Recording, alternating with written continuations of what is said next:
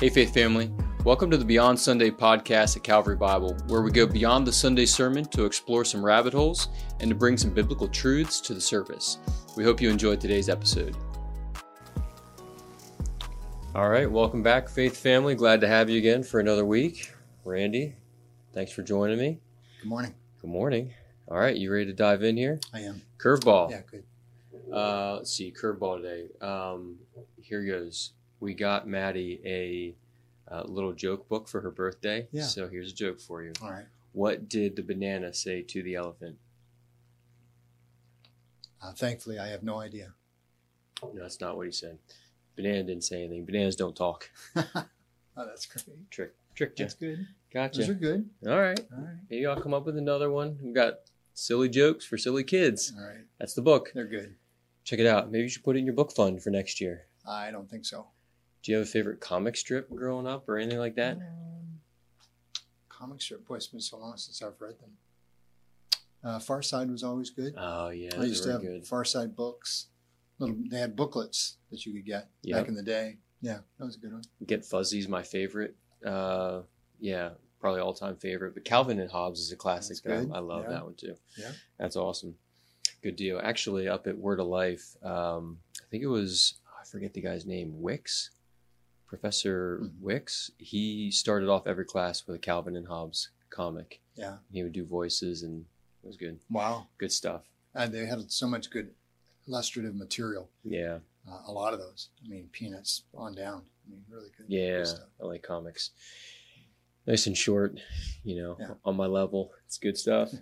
All right, so here we go. We are in week 2 of like a mini-series within a mini-series of a series.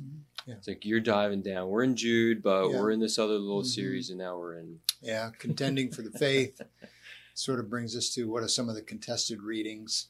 Yep. And one of them certainly is all things gender related. Mm-hmm. Yeah, which is really good. And so let me start off here with question number 1. Mm-hmm. Well, maybe before I get in, just encourage folks to continue to write your questions in. We love having them. So podcast at cbcmj.com. We'll do our best to get to them and work through it. But here we go. We got 3 questions today. And you mentioned the series that we were just getting into. So the first question here says, you mentioned that 0.05% of the population experiences or wrestles with gender dysphoria. Mm-hmm. But the amount of attention that they garner is not proportionate to the number of those that struggle. So thanks for covering the issue because it's something many of us are thinking about. The question is, how should we be preparing ourselves and our kids to best think through all of the gender and sexuality issues? So it's coming at us from all angles. It's really being pushed. I mean, no doubt. Yeah. So, I think that let's start with what we are doing. What we're doing in all of these situations and all of these concepts of the day, we're going back to Scripture and saying, what is God saying about this? So in this case, I think one of the best things to do is first immerse yourself in God's revelation concerning all things gender related. So not only the foundational material in early Genesis, but throughout Scripture, just watch how male and female differences are carried out through redemptive history, right up until when we get to this coming Sunday, Lord willing, in 1 Timothy 2, some of the more difficult instructions to men and women, especially to women, which brings up an issue itself, and we'll talk about that. But it's important to familiarize yourself, your family, let everybody know that exists. So start with a firm belief in this is the story, this is the narrative that we live our lives by. Yeah. But the second thing is, I think it's wise for everyone at least to, especially in a young family, to let everyone know this is a thing, like this exists. So I think it would be wrong to try to avoid it. I think it's right to make sure it's on the table, that everybody's aware of what's happening. And then it's just a matter of fact. We don't believe that that's humanity. We don't believe that that's human. That's contrary to what God intends for his creatures. So I think that combination of knowing what's happening, but also especially having the foundation set in Scripture. And then finally, the piece that we've been trying to get at the end, remember, is so you have a biblical piece, you've got the sociological piece, you understand what's happening in the day, and you're able to at least acknowledge it. It's there, it's a thing. The third component for us has been, please extend grace to folks who believe differently than the Bible. As opposed to, remember, the tendency of some Christians will be to try to turn that person's opinion towards Scripture. And so what you're really looking for is, does that person have any evidence of the Spirit of God in their lives so that they're eager to hear a different story for them, a different reality. But the key, I think, for Christian witness in the world is not judging them at all, but extending grace, trying to converse about their lives, wondering, is God drawing them to himself? So I think those three things would be my way to answer. And I think we're trying to do that through this little series, I think, trying to give that biblical foundation, what's going on in the world, and then also how do we respond? Yeah. And a little personal story for myself. So we love watching Andy Griffith. It's like one of our shows. So in some ways, like we shelter our kids because we're not watching, the latest sitcom or whatever. Yeah.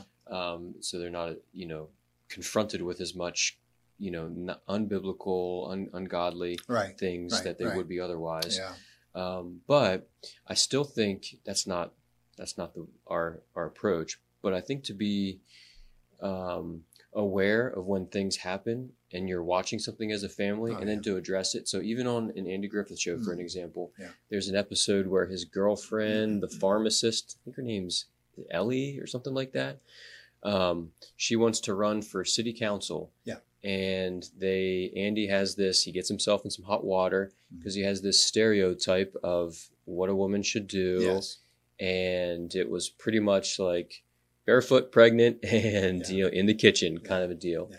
And she wasn't real happy about that. And so, here I am sitting with my son and three daughters, and that's not my view of what a woman, should be necessarily limited to.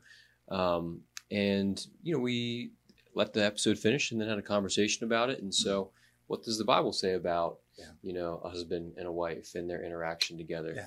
And it just provided some really good conversation.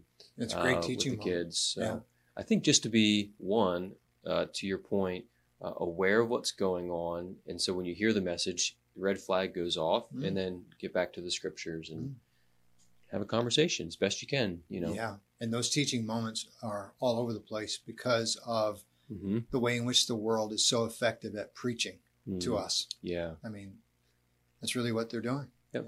Yeah. I mean, that's why I joke about old rock groups being worship team. Yeah. Whatever I call them, worship something. Yeah. But I think you called it a worship band on Sunday. Yeah, something like this. Because ELO. they really are. Yeah. Yeah, they are. They're worshiping something. They're promoting some type of ideology. Yeah. One of my favorite Christian hip hop bands, they have a line at the beginning of one of their songs that says, "It's not that we don't know how to worship, it's we don't know who to worship." It's good. Yeah. No wonder you like that genre. I love it. All right, moving on. Question number 2. So, Randy, can you clarify why you said that God is asexual when he's referred to as a father and a son? So we've got the Trinity. Yeah, that's a great point. And then kind of a spin-off from that then, how does that impact the view and role of women? Yeah, it's a great question. So he's asexual because he's spirit. And I think someone in the congregation nailed that pretty quickly. So we just start with the foundation of he's not a human being. I read this this morning early in my own Bible reading where I think it's in Hosea where God says, I am God, not a man. And so it's clear in Scripture that God is spirit. He's not flesh and blood, so he's not male or female, so therefore he's asexual. The interesting, that's a great observation though. But when you read the way in which he revealed himself as Father. And so that the angle of the question was, what does that say about women? And so I think what it says is you've got a heavenly Father that not only created you as a woman, but he adores you like a father adores his daughter. So I would say that's the primary takeaway when a woman reads about God as Father. Mm-hmm. I can't see anything negative in that, because what we see developed in the Godhead, in the Trinity, is different roles within the triunity. Mm-hmm. So you have God the Father, who we know is going to receive all the glory at the end. There's that famous passage, I think it's in 1 Corinthians 15, where even Christ the Son, who's the exalted one, is going to hand everything over to the Father. Mm-hmm. So I think within the Godhead, you've got God displaying himself, revealing himself to us as a father. That best represents his relationship to all of male and female. Mm-hmm. So I hope I did a little bit of justice to that issue of how does that affect being a woman. You have a great Heavenly Father who wants to give you good gifts and understands your sexuality because he created you that way. Mm-hmm. And yeah, so it's all positive. So let me follow up with a couple questions. Mm-hmm. One, we would say though that Jesus was a male. Yeah, when he became yes, through the incarnation. Right. Yeah, becomes he's born as a male. Yeah, male infant. Right, but generally God is a spirit. Oh man, I'm losing my train of thought. Aww. Choo choo. There it goes. And you're not old enough yet to even have a semi-senior moment. Oh man, it was a really good Another question. Decade. Okay, it's back. Man, train's back in the station. So what if so like the Hebrew scriptures, it's a male-dominated patriarchal archical like a ding dong. Yeah. It's one of those societies. Mm-hmm. Would he reveals himself as Father. That's the metaphor might not be the right term. Yeah, it's just the way he chooses to identify himself. Yeah. Might that be because it was such a patriarchal, male-dominated society? It would be, except for the fact that everything keeps going back to creation order. So the reason why Sunday was so important, those six differences, is because God determined that when he creates humankind, he creates men first. Mm-hmm. So I have given a lot of thought to what would Scripture sound like if Scripture would have been written in another era, in a different part of the world. Mm-hmm. But it seems like doesn't seem like. 1 Timothy 2 that we'll study on Sunday makes it clear that the order in which God created humanity was important to set up the order of how the church should operate. Mm-hmm. So I would say that's, it's not culture bound. It's not because, that's the way everybody thought. Men had all the power and women had none. Mm-hmm. Therefore, God presents himself as Father. I think it's more in line with, it's the best way for God to represent his relationship to us. And humanity, by and large, knows the family relationship. Okay. And so, to try to represent him as a mother, to me would be a violation of the character of God. He's asexual, asexual, but he represented himself as a father. For a reason. Mm-hmm. And I think it has something to do with the order, the authority issue. Right. And we'll cover it Sunday. Yeah, right. And I think to always get back to that creation order is one of our ways to go, a default. We're always looking to ground back in something. And so Genesis 1, 2, and 3. Yeah. If he would have, if Paul, for instance, in 1 Timothy 2, would have reasoned his way after the fall. Yeah. If he would have anchored his teaching to what's after the fall, we'd have another issue. Yeah. He anchors his teaching and instruction pre-fall, before the fall. And he goes back to, no, this is because of the order in which they were created. But then he goes also to the way in which, if I remember correctly, the way in which they were tempted. Okay. So if that's the key, if that's the issue, let me just double check it real quick.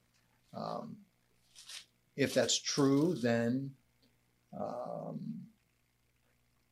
verse 13, for Adam was formed first, then Eve, verse 14, and Adam was not deceived, but the woman was deceived and became a transgressor. So Paul anchors the instruction to men and women in the church back to the order of creation, but also the order of, or the way in which the fall occurred. Okay. So is that just a little teaser for Sunday? Yeah. I don't know. Appetizer? Yeah. Trailer? Free. It's free. All right. Come back Sunday. All right. One more question here. Okay. It's actually on the flip side of the gender discussion, getting to men. You labeled the man as being the priest and protector in the marriage. I can imagine what the protector may mean, but how might he fulfill those two roles practically? So one of the things, Michelle knows this, one of the things that's been, I have just had to just work hard at and just keep listening. And one of the primary roles, as we'll learn on Sunday, is praying. And so for me, being in this all my life, I pray a lot about everything, but a lot of my prayers need to be focused on my family and praying with Michelle. And she's been a huge help to me just to help me realize that's important. It's important to her. It's important to me. It's important to us. So that's a big deal. But I use that language, and I'm pretty sure that language came from, like Kevin DeYoung. I mentioned that book a few times, Men and Women in the Church. And I think he uses that term, but that's been used forever. Those two terms, they've been used a lot, especially the priestly function, where what you have is you have a man who's a Christian husband or a Christian father is responsible to carry out the commands of God, to make sure that that covenant is kept. God says, here's what you're to do, here's what you're not to do. And so sort of that priestly function is the Christian man making sure he leads the way toward holiness. Something along those lines would be the practical thing, not allowing another will to overcome the will of God for a family or a home. Yeah. And so that priestly role in the Old Testament, covenant keeping, but I view that too as like a liaison between man and God. They're like a connecting piece, between those two. And so the priest goes as a representative of the people. And not only a representative of the people, but remember that priest's main job is to make sure that the sins of the people are dealt with. And that was through prayer and through sacrifice. One of my favorite texts about that issue that you've raised is the way in which Job prays for his family at the beginning of the book of Job. It is a fascinating passage where Job says, I'm going to do this because it's just possible that my children have sinned against God. So I'm going to take care of that. And so he went to work as a priest in his family.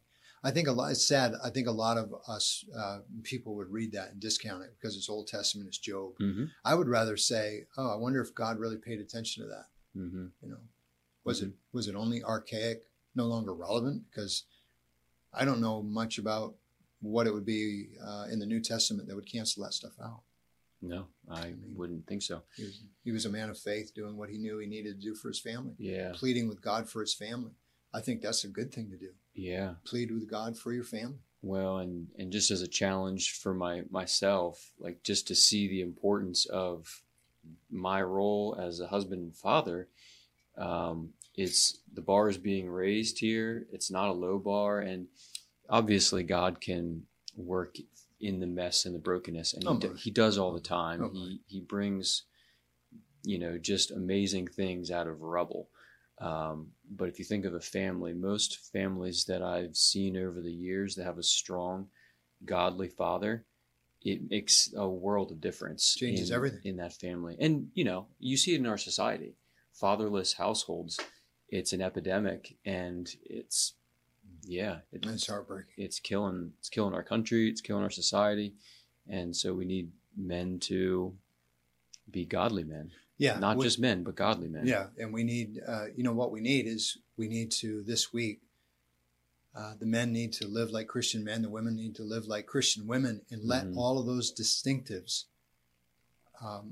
let them represent God well. Embrace that. Yeah.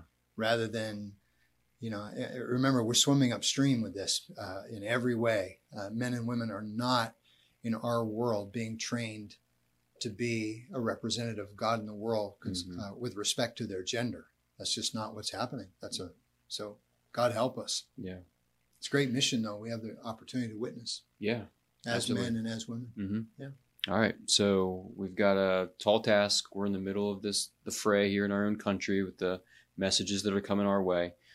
So stick strong to the Bible, love God, fulfill your role as a man or a woman, and represent Him well. Yeah. Good. All right, Randy, anything else? Nothing. You want another joke? Nope. Okay, save it for next time. All right, thanks. See you guys. Thanks again for joining us on today's episode. And remember, our Sunday sermons are meant to lead us to a life of worship beyond Sunday.